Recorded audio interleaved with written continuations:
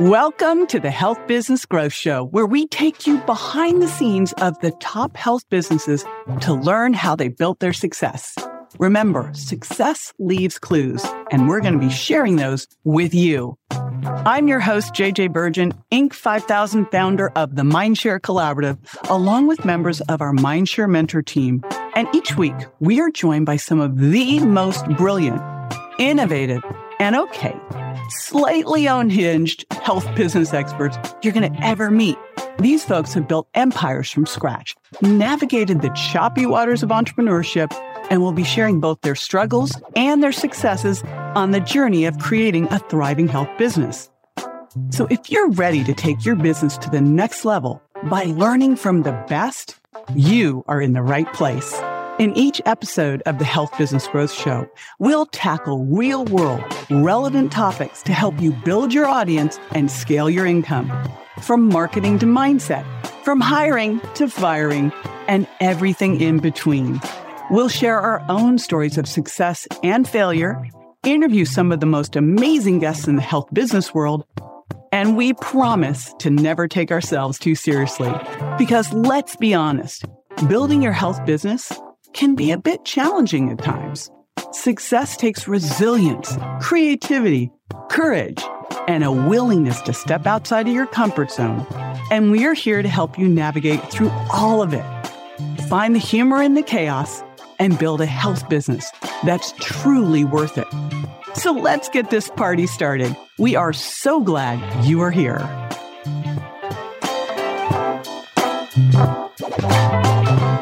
Mindshare isn't just a community. It's a community of some of the most world-renowned experts, not just in health, but community building, marketing, and personal empowerment. So in this unique episode, we wanted to highlight for you a few of our incredible main stage speakers who had some of the most popular mic drop moments at the now infamous Mindshare Summit.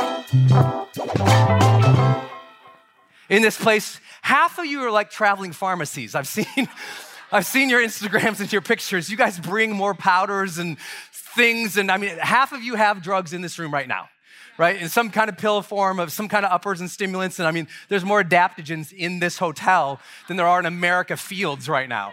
So I know you already got the game down. My job is always, how do we take your game higher? Doesn't matter who I'm working with. Olympians, Fortune 100 CEOs, Oprah Winfrey and her whole team, Usher, his whole team, Tony's team, doesn't matter who I'm working with. Everybody's always going, what's that next level? Like, what is it? Because what made you successful is probably not exactly the thing you actually need to help you scale. Because some of you in this room, this might not be true for everybody, but some of you in this room, in that place where you're actually scared to want more. You're like, more? Next level? Brendon, I'm drowning at this level. There's some of you who are so stressed out of your mind, and you've been sitting at these tables listening to other people's stories or out getting naked. Alan, I don't know. Where, you see other people and you're like, there's a part of you like, I don't know if I can get to that. I don't know if I can do that. And some of you in this room, really for a long time, your whole thing has been like, I'm scared to go to that other level because you can't handle this one. You're already stressed with your team. You're already fighting for the work-life balance. You're already pissed off with the amount of taxes you're already paying. You're already in that place where you're like, I think I've got my best products out. Or I feel like, we should be at a place where with what we know and what we have, why aren't we killing it like everybody else? And what I've always found is it's ultimately going to come back to your habits, but the habits that you're instilling in your team, in the culture of your organizations, and especially in the way you're operating your life right now. Because most of you, you're already great. But going to that next level, how many of you recognize that requires a whole lot more? It's so much more. I mean, some of you have already been there. You played that game, right? You made your first 50,000 as an entrepreneur, then you made your 100,000, then you made your million, then maybe you made your 5, maybe you made your 10, maybe you made your 50, maybe you made 100. And you're still feeling like, when is it ever going to slow down? Your wives or your husbands hate you sometimes for doing all that work late at night. You hate yourself because sometimes you wake up on a Monday and you're like crushed with excitement. You're ready to go. Like it's Monday morning, you've got your checklist, you've got your goal sheets, the day planner is perfectly organized, you got your morning routine in, your bowel happened. I mean, you're happy.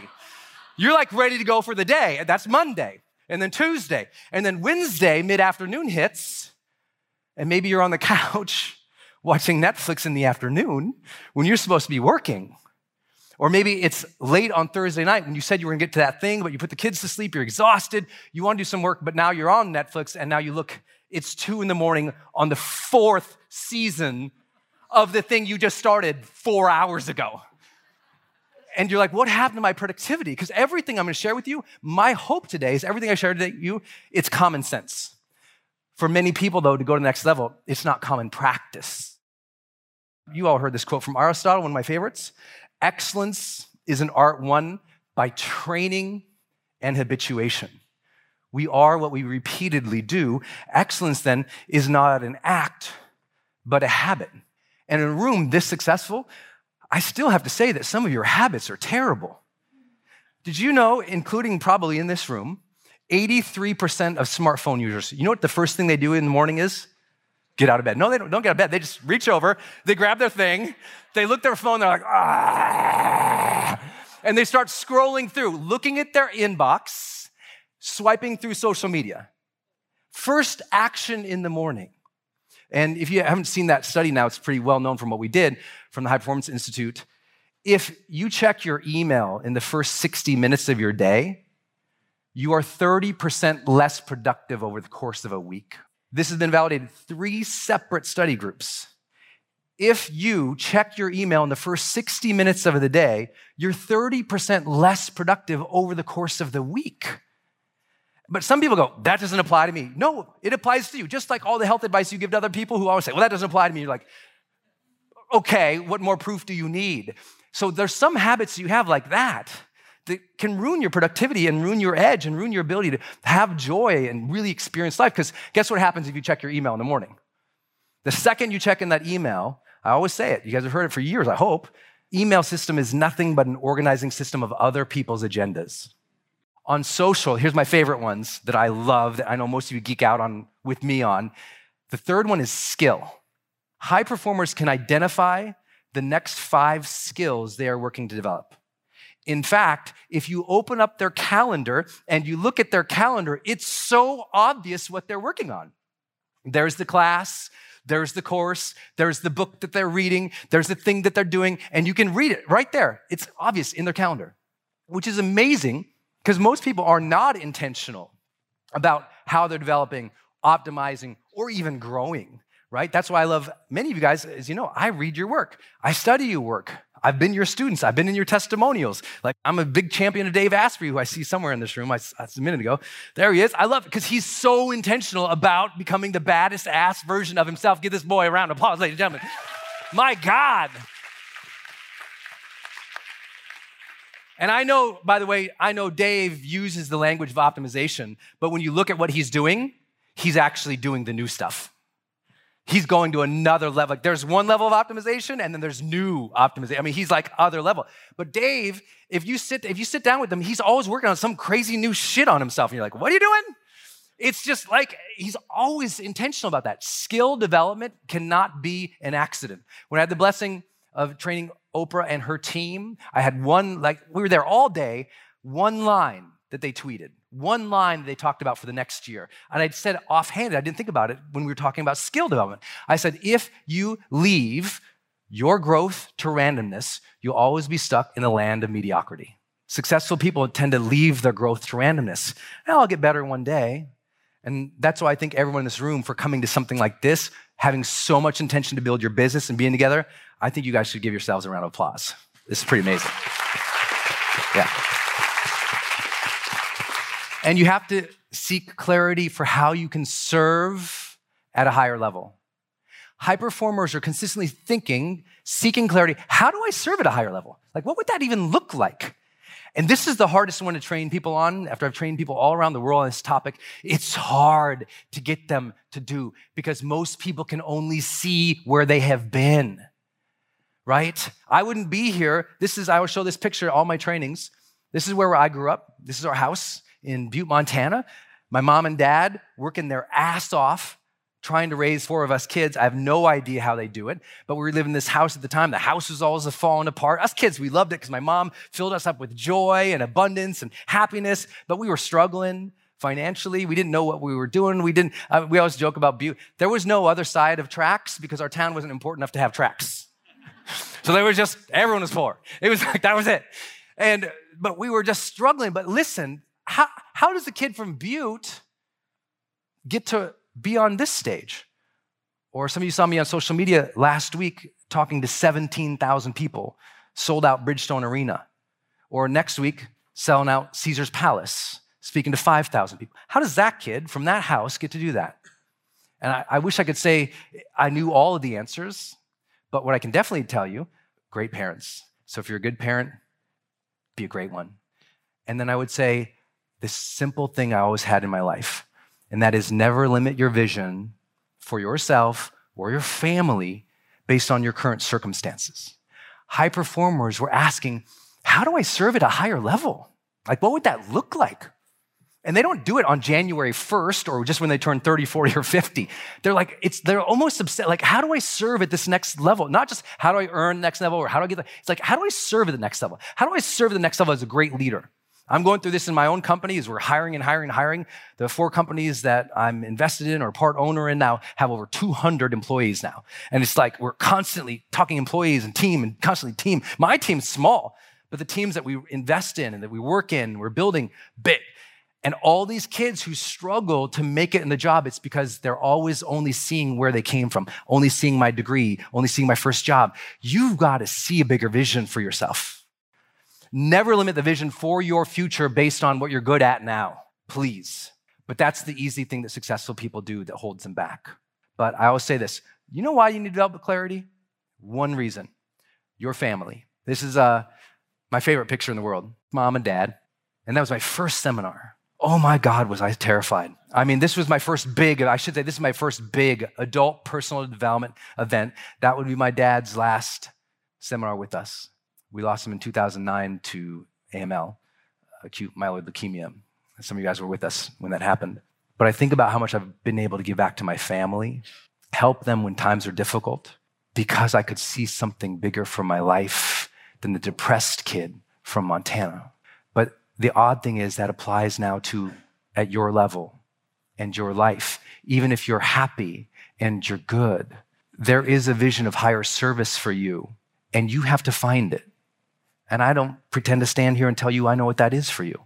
But if you haven't been seeking it actively, if this language is new to you of like, how do I serve at a higher level now? If that hasn't been on your mind last Monday, the Monday before, the Monday before that, the Monday before that, we just know you're underperforming and the world deserves you having greater clarity. And so does your family. Can I get an amen on a Sunday, ladies and gentlemen? I'm just like, come on. It's like your family deserves that.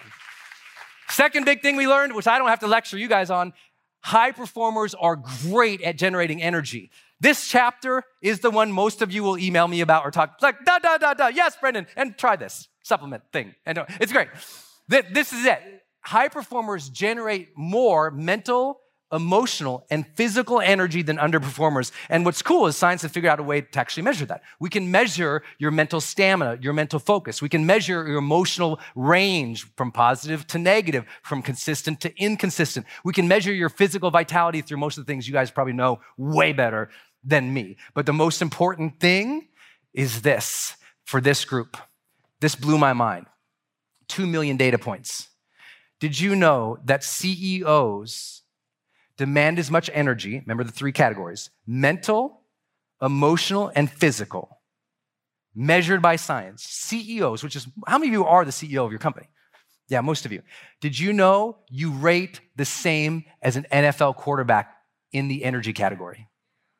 The demands on a CEO is equivalent to an NFL active quarterback.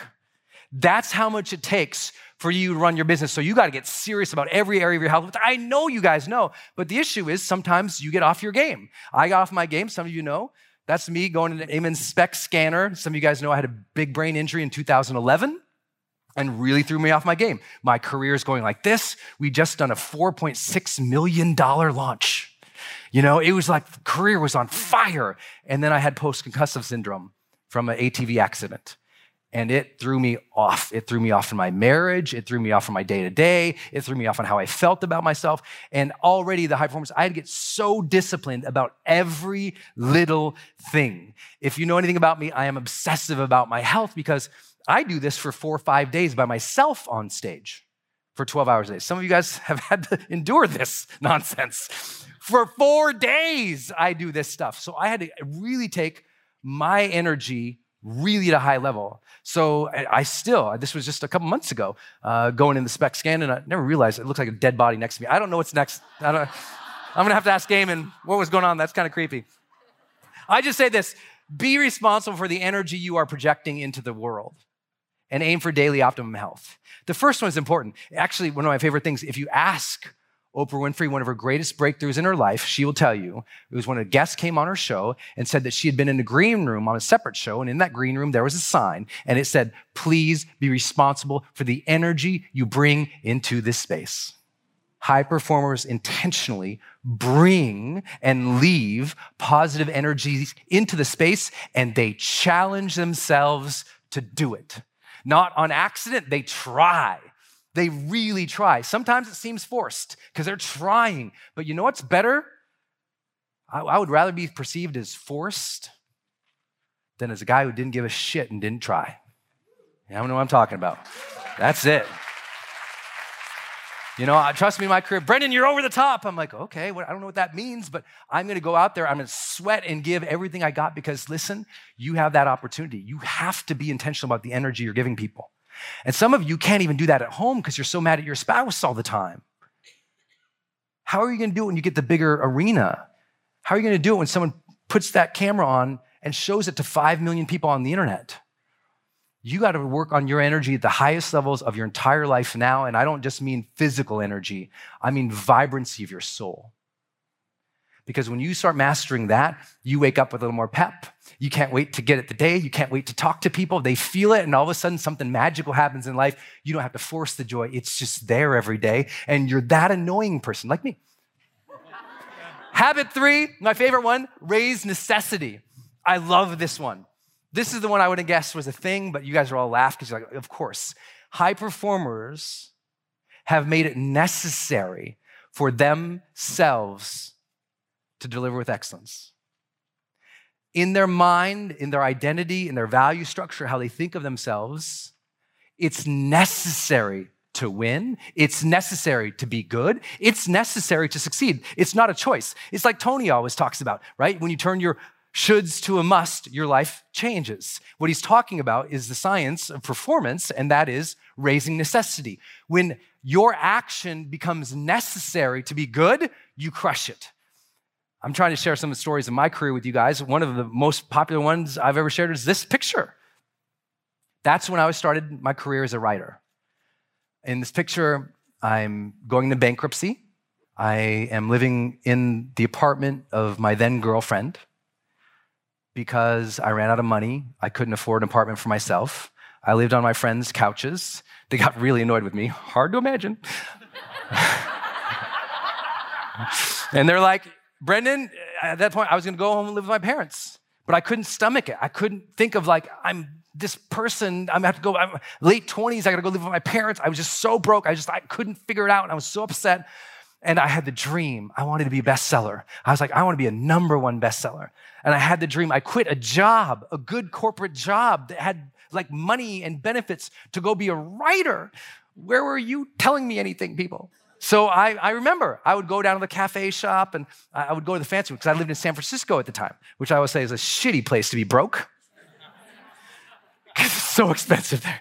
So I would go down all those fancy cafes where the famous writers went, and I would go and I'd post up right where he sat right over there. I'd sit right over there. I'd get there early. I'd go up, I'd get my croissant and my green tea, and I'd come over there and I'd be typing on the blank page, and all these other people had their laptops, and I'm typing away, and I'm feeling good about myself. I'm a writer in San Francisco. Here I go, page and a half. Looking around to get some more food, come back, look around, got nothing. Not motivated, watching everybody else type all day long, looking around going, I'm a phony. Well, you know what it is? I'm just not motivated.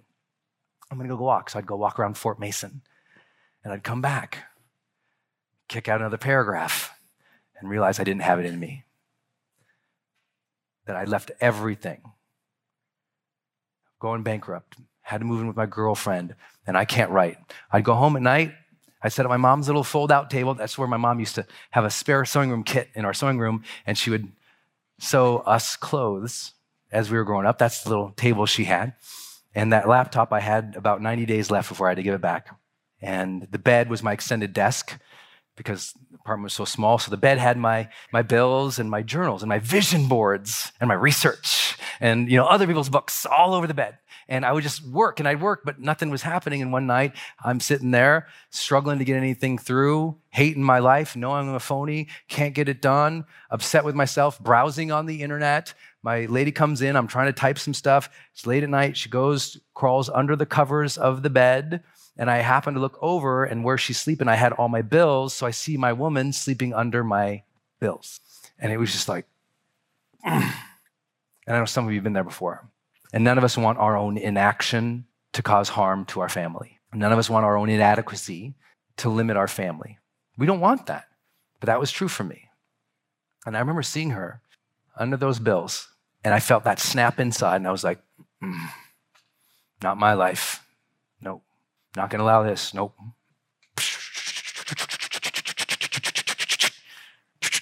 18 days. Life's golden ticket. The chart. Motivation manifesto. High performance habits. 6 best-selling books later, ladies and gentlemen, because necessity was raised seeing my lady under bills. That was it. Thank you. Thank you. 6 best-selling books from that moment, because now it was necessary to write the book. It wasn't a dream. It wasn't a thought. It wasn't someday. It was, let's write. This is it. And this is how to position yourself to get paid to speak. Idea number 1, transform yourself from an individual to an umbrella brand. Over on the left-hand column, vertical line down your notes, we're going to juxtapose everything, show the shift. We're going to shift from being an individual to an umbrella brand. Now, if you know how I like to speak, I like to give a real-life example to show what I'm saying, so you know how it works in the real world. Then we'll reverse engineer it and unpack it so that you can actually do it. Several years ago, I had an opportunity to work with a group from JJ's Mindshare and a program called Name It, Claim It, and Fame It. And we were talking about how to be one of a kind instead of one of many. And I will always remember because it was March of 2020. And almost everyone on our online programs were brick and mortar businesses. And as you remember, their businesses went away. Over on the left, please put individual, please put functional med doc, please put immunologist, please put speaker, please put blogger, please put practitioner. Whatever it is you do, please put it over on the left. Because if we're an individual, not only is it hard to sell that business and scale that business, and it's hard to get paid to speak on that business, if we go away, our business goes away. If circumstances change, our business goes away. We don't want that. Make your work relevant to corporations and associations. Make your work relevant to corporations and associations. Now, on the left-hand column, put your website, your language, your client needs. What we do here is we actually look at our website and we look at like the top 10 words that we use a lot to describe our patient's symptoms, to describe their problems, to talk about their issues. What do they come to us for? Look at our website and we're going to have a word bank of at least 10 words that we frequently use to describe our services, our patients, and their needs and priorities. Now, over on the right, who are 5 clients you would like to speak for? So what area of the country are you in? Are you in Boston? Are you in Silicon Valley? Who pays speakers?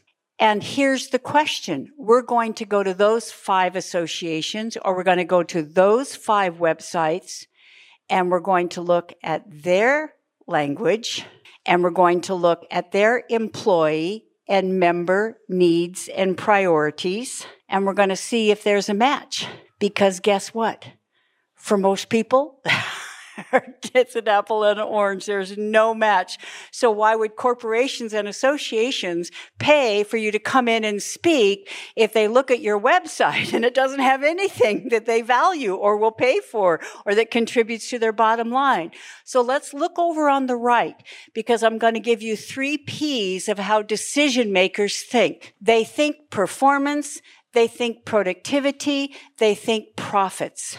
So over on the right, who normally pays people to speak are corporations and associations. And what they care about is performance. Now you start seeing the match, because see, if we're talking about brain fog over on the left, we start talking about how brain fog is compromising their employees' performance on the right? If over on the left, you start talking about exhaustion and fatigue, now you use their language on the right with how exhaustion and fatigue is cutting into their productivity.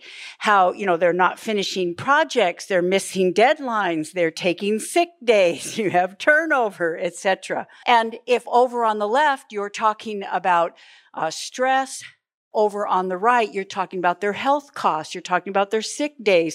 You're talking about how that cuts into their profitability, their turnover, etc. So my question to you is, please look at the language of your ideal meeting planners over on the right and start thinking how you can take what you do, the problems you solve, the needs you meet, and start putting it in language that will be relevant and profitable to the decision makers who want to know how what you're going to offer is going to boost their employees' morale, is going to help create a culture of wellness, etc. I used to do salons at the National Press Club, and one time we were talking about our favorite quotes. And Eleanor Clift, who is one of the pioneering women journalists in our country, got up and she said, "My favorite quote is, 'We're all in a race to be relevant.'" I said, "That's a fantastic quote. Who said that?" She said, "I said that."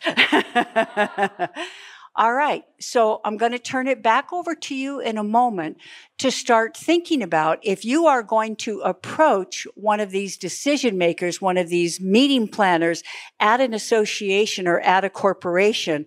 How could you write a 1-paragraph description that has 3 did you knows? Are your employees burned out and can barely get through the afternoon?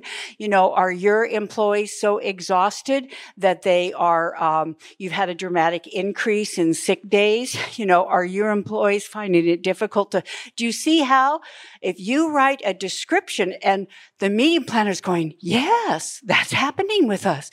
Yes, my employees are complaining about that. Yes, my members are dealing with that, and they don't know what to do about that." Enter you.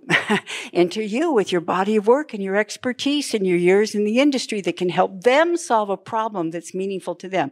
Develop an inventory. Yep, this is a made-up word, inventory, of 60-second dog on a tanker examples. So, develop an inventory of 60-second dog on a tanker examples. Now, over on the left, vertical line, and I'm going to tell you what a dog on a tanker example is. Vertical line down the center, put information on the left, and put examples on the right. And if we want to get paid to speak, it is not about our information, because they can find that online, right? That's ubiquitous. There's thousands of people who could give them those facts, give them that information, that is not why we're going to get paid to speak. We're going to get paid to speak because of our dog on a tanker examples over here. So what's a dog on a tanker example? I was reading the Washington Post years ago. I found an article by Shankar Vedantam, who does the Brain podcast on NPR. And Shankar wrote about an oil tanker that caught fire 800 miles off the coast of Hawaii. Now, a cruise ship happened to be going by, and they were able to rescue the captain and the 11 people on board. So he gave a press conference in Hawaii, and he talked about how grateful they were to be rescued. All he can think about is his dog, Hawkget, that got left behind, abandoned on that tanker. After that press conference, everyone mobilized. Donations started coming in. $5, $500, $5,000. Save Hawkget. The U.S. Navy changed the exercise area of the Pacific Fleet to search 50,000 square miles of open ocean to try and find that tanker. They found the tanker. They sent a C-130 to fly low to see if there's any signs of life. There's a brown and white blur racing up and down the deck of a tanker. The Coast Guard mounts a $250,000 rescue mission to get this dog. And they are able to successfully bring him back to Hawaii. Now, what's the point? Here's the point. Why did people from around the world mobilize to save one dog when there are thousands of people in their own cities and states and countries going without food, water, and shelter? It's because of something called the empathy telescope. And the empathy telescope says we can put ourselves in the shoes of one person. We cannot put ourselves in the shoes of millions. A book can change the entire trajectory of your career and catapult your brand. I can literally divide my professional career into two halves, before my best-selling book and after my best-selling book, because the Virgin Diet changed everything for me and my family. Now, I keep saying best-selling book, as well I've got 4 New York Times best-selling books. The Virgin Diet wasn't my first, or even the second book I wrote. The difference was that starting with the Virgin Diet, I had studied what it takes to launch a book out into the world as a bestseller, and I followed that advice to the letter with life-changing results. Once I cracked the code, I repeated the process with my other books. Since then, I've helped multiple members of our Mindshare community do the same, including Dr. Isabella Wentz, Dr. Kellyanne Perducci, and Dr. Alan Christensen. Now, I love the phrase, success leaves clues, and this is especially true in the book publishing world. Whether your book still lives in your brain, is ready to be published, or is already out in the world, our Exactly How to Launch or Relaunch Your Book teaches you those success clues. I'll be joined by best-selling authors and book strategists Sam Horn and Liz Marshall, and you will learn the critical messaging that gets and keeps a book selling and has people quoting your book. You'll identify the right launch model for you based on your goals and commitment level. You'll discover how to build and leverage meaningful relationships to ensure that your book continues to change the conversation for the long term. You know, beginning authors think that the hardest part of the book process is writing the book, while experienced authors know that it's all about the launch process to get your book selling and then keep it selling so that you can create the impact and income that made you decide to write it in the first place. This Exactly How to Launch or Relaunch Your Book workshop takes place in the comfort of your home or office Friday, August 18th, and will be recorded so that you can continue to refer back to it. It's time to get that book out into the world. So to get registered, just join us at ms365.io/EHT book.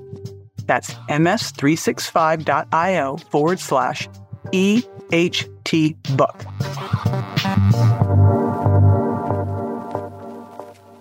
I've been thinking a lot about what lights me up and turns me on, and what lights other people up and turns them on.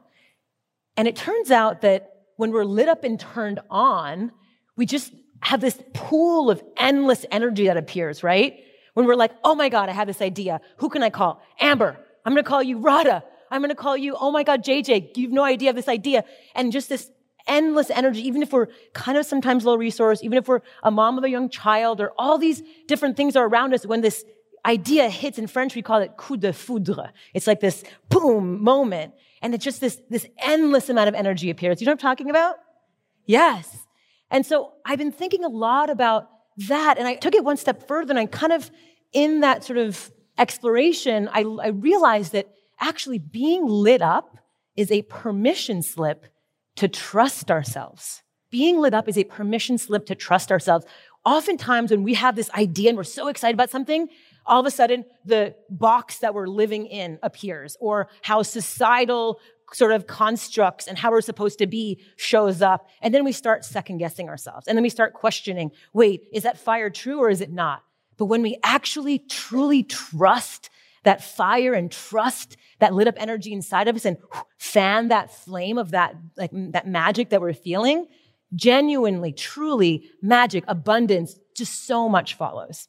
The biggest learning I had was I spent 7 years working in my restaurant, first-time entrepreneur, never run a restaurant before, didn't even know how to cook at the time.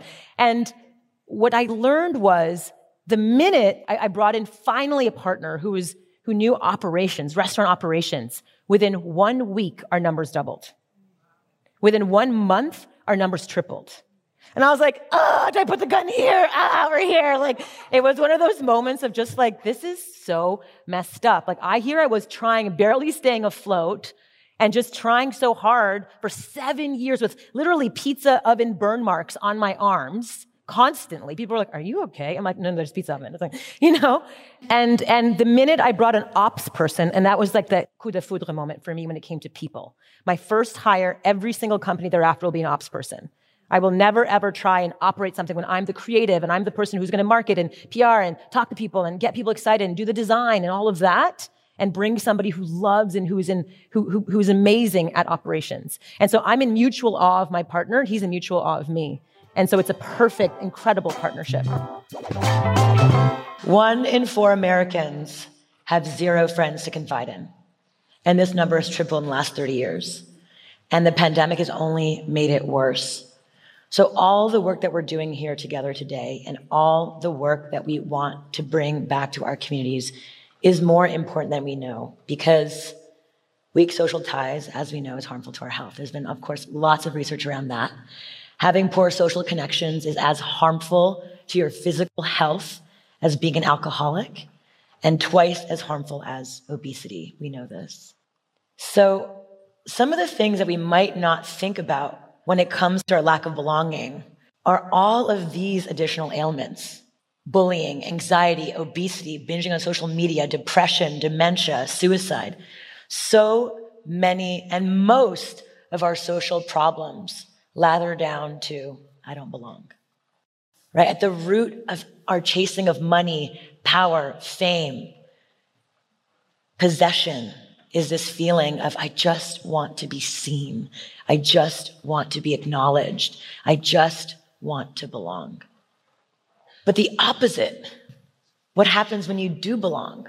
The opposite happens, right? You feel more confident, feel more safe, you are more empathetic, you are listening. You have a longer life, 10 to 15 years longer when you feel a sense of belonging. You are more optimistic, you're more service-oriented, you care about the environment, right? So belonging is so critical to our planetary issues, to every aspect of society. And yet we think of belonging as a nice to have. If I have time, let me just cancel on my friend because I have too much work to do. We have not been taught that belonging should be our most important task. And as I've been doing a lot of research on the science of belonging, realized that belonging is actually the gateway to joy, right? So when you belong, right, your root chakra, and you move up your chakras, what's at the very top? It's a sense of oneness, right? And joy, it takes you to that state of oneness. And so, belonging and joy are inextricably connected. And these are the 2 biggest pursuits of every human being, right? The pursuit of belonging and the pursuit of joy, the pursuit of happiness. So dopamine, you guys know what that is, the pleasure reward center. It helps you feel a sense of accomplishment. So listening to music does that. Being in community at a certain time of day does that. Oxytocin is from hugging, from the touch. We went through that this week. Serotonin is feeling part of a community. Endorphins, it's exercise and laughter, right? So if we just, again, invite each of these experiences in every single one of our events, all of a sudden, it's a different type of community that happens, right? That is created. Over the last 8 years, the biggest key learning that I took away from building this global community with $0 in marketing was this method that I developed. And this is the method I teach on Mind Valley. This is the method I teach all over the world. And it's called the crawl method. It's in my book as well in more detail. But this method is probably the most foolproof method that there exists on community building. If you take nothing away from this talk except for this, let's really go through this right now. So crawl method, what is it? First of all, we call it crawl because community takes time to build, right? Like Mind Valley is 8-9 years old. It takes time. You can't just expect things to happen immediately. It starts with a deep level of patience and courage. So that's why we call it the crawl method. So the C in the crawl method is defining your constraints. What are the constraints in your community? So a constraint, for example, for Daybreaker, it's in the morning. It's a morning experience. We're sober. We play a certain type of music, right? So that's a constraint. So Louis Vuitton, the constraint is it's a heritage brand. It's not sort of a German kind of minimalist brand. It's a heritage brand, and it's also expensive. So the constraint is the price, and the constraint is the sort of the style of the fashion. So when we think about the constraints of our community, that really helps to build a guardrail for who wants to be a part of it.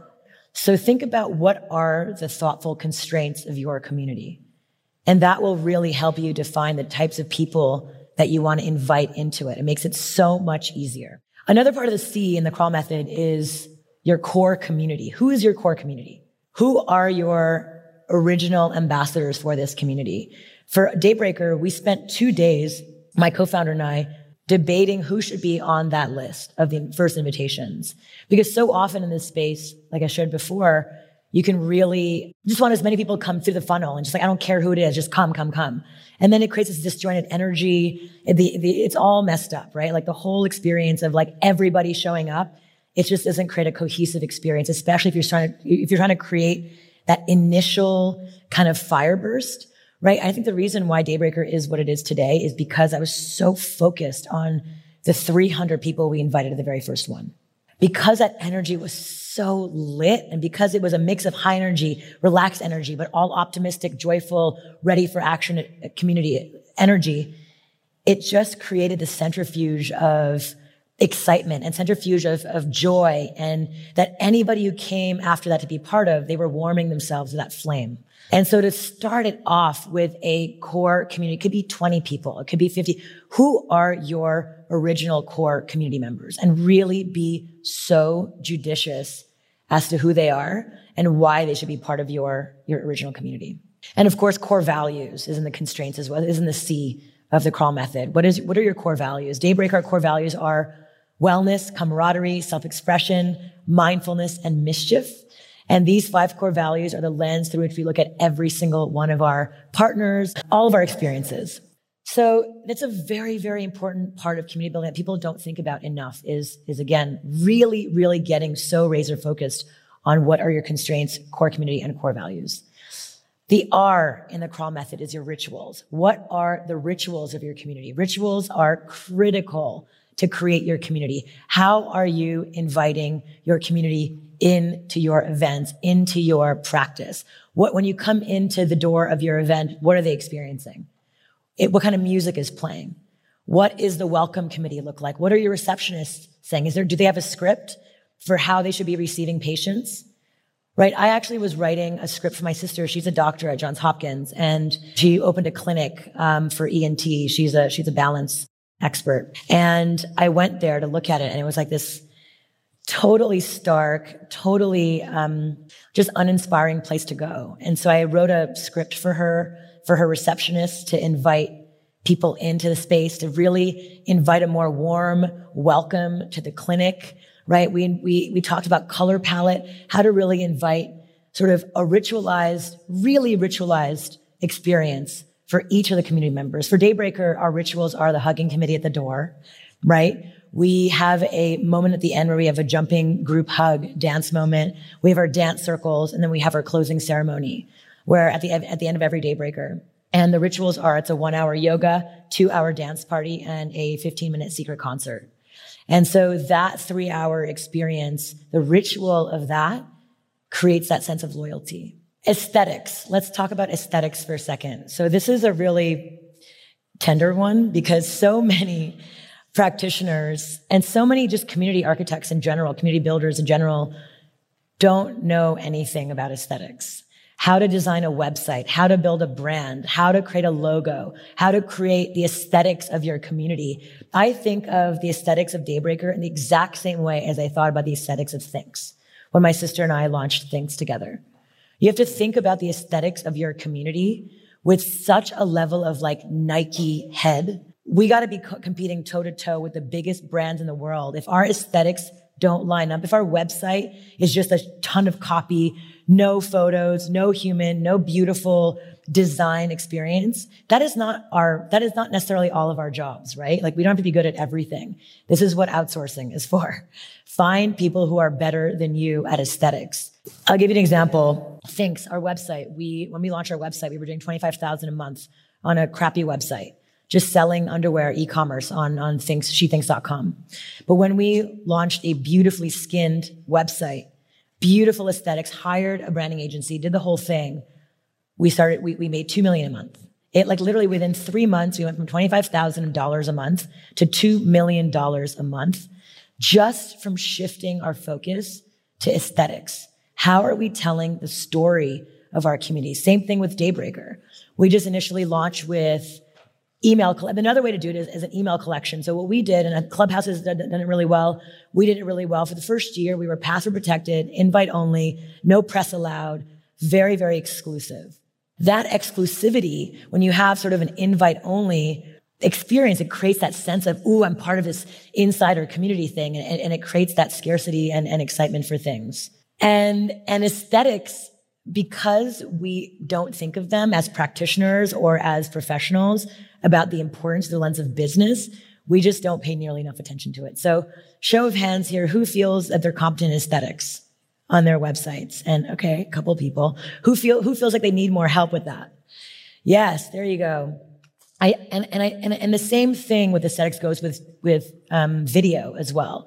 So many videos that I see in this space or just in the space of wellness are just either extremely boring videos, not art forward, too much going on, too much text, very confusing, and so to really think about the aesthetics of your video, not just 2-dimensional, but 3-dimensional. What is the storytelling of whatever it is you're doing, and how are you telling it in a way that makes people want to share it, right? What is the whisper sharingness of your aesthetics of your community that makes it so special? That's like, oh my God, you see this person's website? It's so dope. I want to copy it. I mean, we are the benchmark of most event companies now. The number of people that have come up to me at a conference, an events conference, have told me that we are on their board of what people look at for how they design their own websites.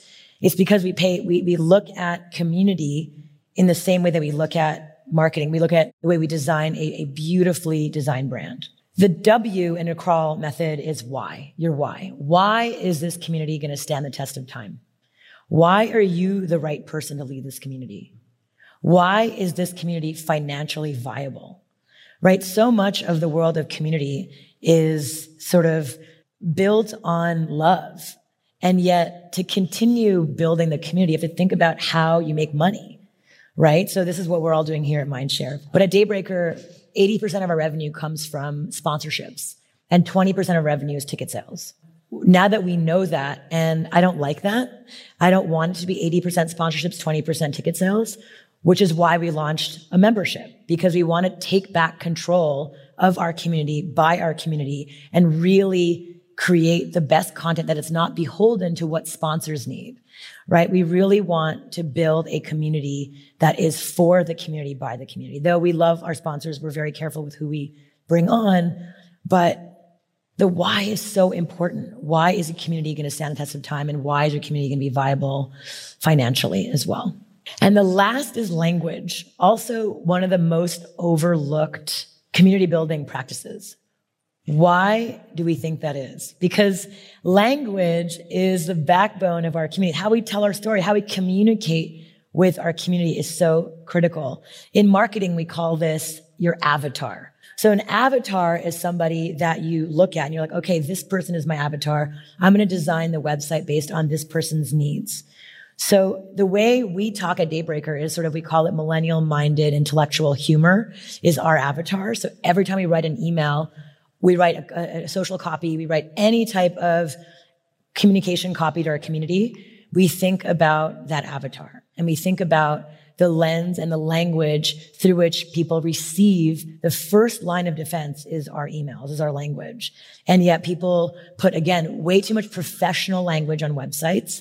I especially think healthcare practitioners can be so much more welcoming in their languaging rather than too professional, right? I think sometimes the languaging can feel a little dry and professional rather than, hey, I hear you have a problem, whatever. It's like, let's talk about it and let's really tell a different story of how we practice healthcare. It doesn't have to be professional language. It doesn't have to just be, doctors in doctors' coats. It could be so much more interesting the way we tell the story of the language and aesthetics of our community.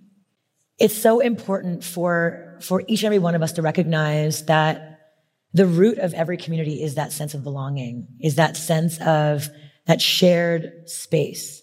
And belonging is a feeling, right? That exhale of I'm home. And community is the space in which you gather to experience that exhale of I'm home. Do not, I repeat, do not get it twisted. Your experience of time is under your control. You are not a victim to the life that you've created up until this point. You have the power to choose what your experience is going to be. And my invitation for you is to love yourself. It is to honor yourself. It's to respect yourself enough to choose wisely. Yeah? So, step number 2 in becoming a time genius is actually about choosing what gets your attention and what does not. So, probably one of the questions that I've been asked the most over the course of my career is some version of, Marie, what's your secret? How do you get it all done? You've been doing this for over 20 years. You seem like you have a pretty happy family life. You're very, very consistent. Come on, you got a secret. Tell it. I said, okay, you want to know my secret to getting it all done? I'm happy to tell you. I don't get it all done. Because I learned a long time ago that trying to get it all done was not only a recipe for me to fail, but it was also severely limiting the income and the impact that I was capable of making. So let me tell you how I figured this one out. Back in the year 2011, this beautiful little coaching business that I had wanted to succeed so badly, that I had worked so hard for over a decade, finally started thriving beyond anything I could imagine. So I had these awesome one-on-one clients. I was leading this high-level mastermind group. We were just starting to shoot and produce videos every week for the new show at the time called Marie TV. We had this annual conference in New York City that sold out every year, and I was launching and running multiple online group coaching programs. It was a very full-time. Can anyone relate to that? Yeah. Except, here's the super frustrating part. So I knew in my bones that I had so much more untapped potential inside me that wasn't being realized. So my drive and my creativity was off the charts, and I had this sense in my heart that I was meant to make a much bigger impact, but I felt like the path I was on wasn't actually going to get me there. Why? My bandwidth was maxed out. There's literally no more hours in the day, and I could feel that starting to be stretched that thin and pulled in so many different directions was actually starting to kill the joy and the love that I had for my work. But here's where it got a little bit trickier. So everything that I was doing from a financial perspective was actually starting to work. So for context, I started my business in debt. And for years, like a whole decade, I was barely scraping by.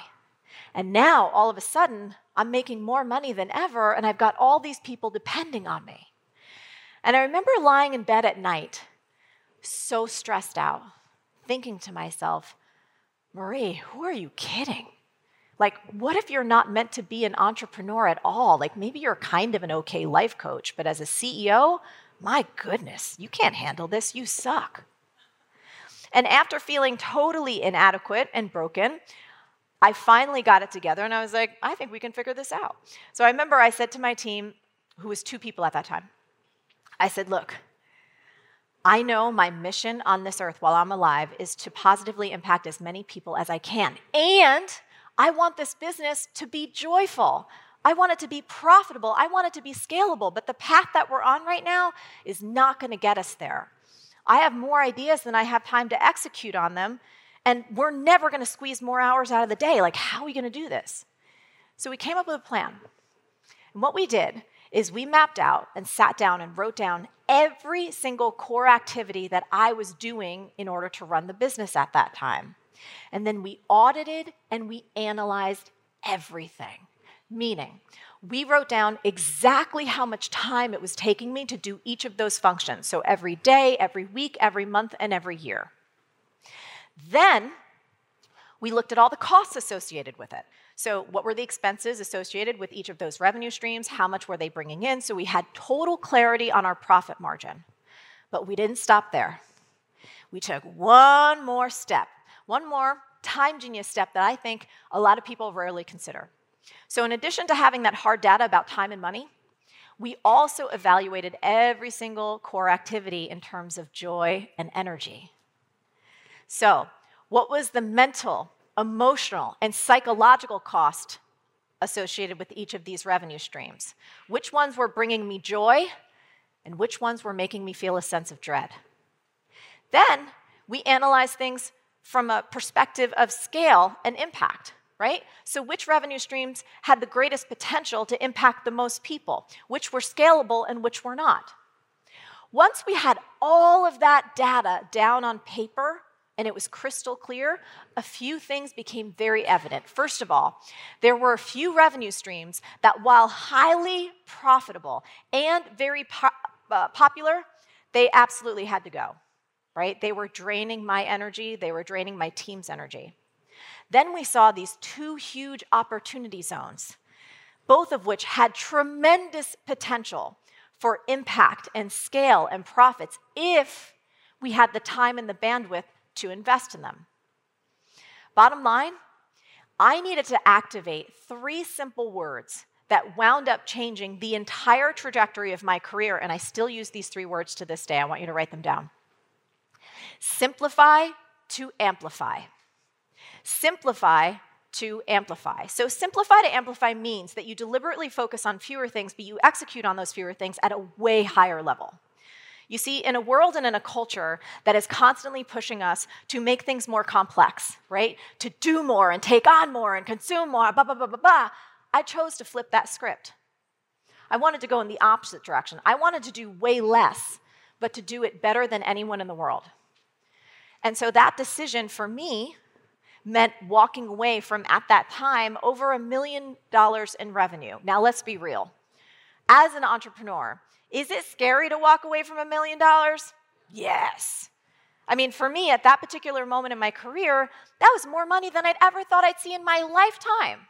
So it definitely wasn't an easy or a comfortable decision. And I remember telling my colleagues at that time about my plans to do what I was about to do. And they're like, Marie, are you stupid? Like, what the hell are you doing? All these revenue streams, like, they're just starting to gain traction. Your audience loves them. This is nuts. Don't do this. But my heart and my intuition told me that simplify to amplify was the path for me to find this joyful and this profitable and this impactful life that I really desired. So, like me, there may be some things in your life that it might be time to let go of. It could be a revenue stream, it could be a project, it might even be a relationship. Now look, I understand. It's scary to walk away from something. It's especially scary to walk away from something when it's not broken, when it's kind of working, when everyone says you should keep going. But when you are in the midst of an evolution to your next level, you have got to have the courage to step back and to reassess and then to be willing to redesign your own success in order for you to get to that next level, yes? So back to my story, I did it. I was totally afraid, had so much self-doubt, so much fear, killed those offerings. And you want to know what happened next? my joy, our company's impact, and our profits exploded. I'm talking 10x growth that took off like a friggin' rocket ship, all from sitting down and getting crystal clear on exactly what I was doing with my time. It changed everything. It gave me the clarity that I needed to start every single day knowing exactly what I should focus on and exactly what I could ignore. And so when I went through this process, I created a bit of a framework just to help me get everything out of my head and put it on paper so I could find that clarity. And if it would be helpful to you, do you want access to that framework, to that assessment, so that you could get that clarity for yourself? Okay, great. So here's where you're going to go. Write it down or take a picture. After the event, you're going to go to timestressquiz.com, and it's going to help you calculate for yourself exactly how much time stress is costing you. You know how much it's costing you in terms of your energy and your joy and your emotions, but this is going to help you put a dollar amount to it because that sometimes gets us real sober. So that'll help you. So timestressquiz.com. Are your bad habits costing you massive cash? They were definitely costing me massive cash, and we can fix that. Okay. We're going to go back because we don't need that one yet. So here's the bottom line. In order for you to become the time genius that you are meant to be, you need to prioritize what matters most at this stage and season of your life. And in order to prioritize what matters most at this stage and season of your life, you have to decide what matters most. So for me, in that moment, it was profit, joy, and impact, very clear. For you, it might be something different, right? It might be your health. It might be your marriage. It might be your mission. For some of you, it might be about starting a whole new business altogether or completely changing careers or simply spending more time with somebody that you love. Now, I don't know what it is for you, but I do know this. You have got to have the courage to ask yourself these questions, and you need even more courage to hear the answers. Not the answers that are coming from that head. No, that's the conditioning. I need you to listen to the answers that are coming from your heart. Because here's what I know about ambitious creators like us. We can continue to push and push and push ourselves and do the same things again and again and again, and we can even make it look sexy. We can make it look glamorous to the outside world. But on the inside, we know we don't want that old life anymore. We know something needs to change.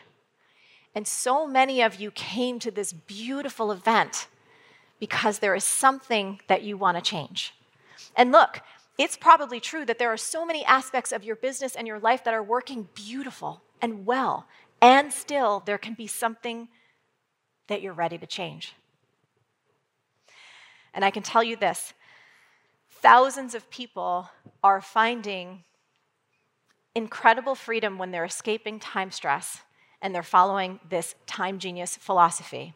So they're tripling and quadrupling their creative output in a fraction of the time. They're healing themselves from burnout like I did. They're making more money and working less and being with their families more. I'm just saying, become Dora the Explorer, put on the hat and turn on the light and become Dora the Explorer to find the next best version of yourself. So many times we look at who we are and what we're becoming and we forget, God, there's so much in me. I came for you. I came for that person sitting right there in front of the camera, looking at me eye to eye, knowing that there's more for you to do. With all you've done and all of your success, the gladiator that you are, the mover and shaker that you are, with all the respect and accolades and accreditation, all of that you have, all of it, you know that there's still more calling on you. There's still more to do. You're like me. And if you're like me, you're saying, I don't want to leave here with anything in me. Please don't let me leave here half full. Please don't let me leave here half full. I don't want to sit down in my senior years, 20, 30, 40, 50 years from now and say, man, I still got a lot left in me. You want to play full out. You want to play all out. You want to give it all right now, right here on the field. I came to get you. I came to shake you up, to make you mildly, to moderately, to significantly uncomfortable in any form of mediocrity. Yes, I came to call you not to your greatness. You already hit greatness, but to your next level of greatness. I came here to say, hold on, cape on, mount up. Because there's a time for you to take the cape off and restore. And there's a time for you to cape on, clock in, and mount up. I came to call that gladiator out of you. I came to affirm that you get to serve from a full cup. Matter of fact, you get to serve from your overflow. You get to give yourself every single thing you need. You get to give yourself skill set. What you know has gotten you to this point. Congratulations. And when you know more, you'll do more. So don't ever say that I shoulda, I woulda, I coulda, because that's assuming that you knew back then what you know now and you didn't. Hello. That you knew back then what you know now and you didn't. Back then you did what you did, make the decisions you made based on what you knew. When you know more, you'll do more. So now it's time for us to up-level our skill set, to find out what are the ways to create multiple income revenue streams. Oh, I got to tell you, when I learned that, baby, right there, and I understood the power, because I struggled early on. I look at my life and I look at my life and I'm blown away. I was doing an interview last night, and the interviewer said, Dr. Stephanie, some of you know, beautiful, beautiful Dr. Stephanie, AKA Wonder Woman. And she said, what happens when you're living your dreams? And I said, I'm not even living my dreams. I surpassed my dreams 5 years ago. And I remember when I surpassed my dreams, I got nervous. I was like, whoa, what do I dream about? And I'm not comparing my life to anyone else's. I'm just saying my dreams. I looked up and I wanted one book and I had 7. I wanted to just run a company where I could touch initially, I wanted to touch the United States. And then I wanted to touch a few countries. And I look up and over 80 million people are being touched a year. And I just looked up and I measured every dream I had and was like, yeah, that's pretty much blown out the water. I fast forward to today and I'm living in beautiful Nassau, Bahamas.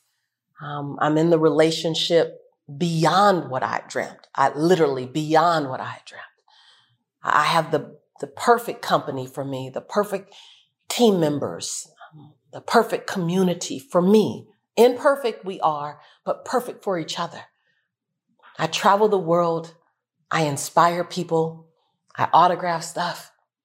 I swim in clear blue waters. And I sit next to my best friend every day.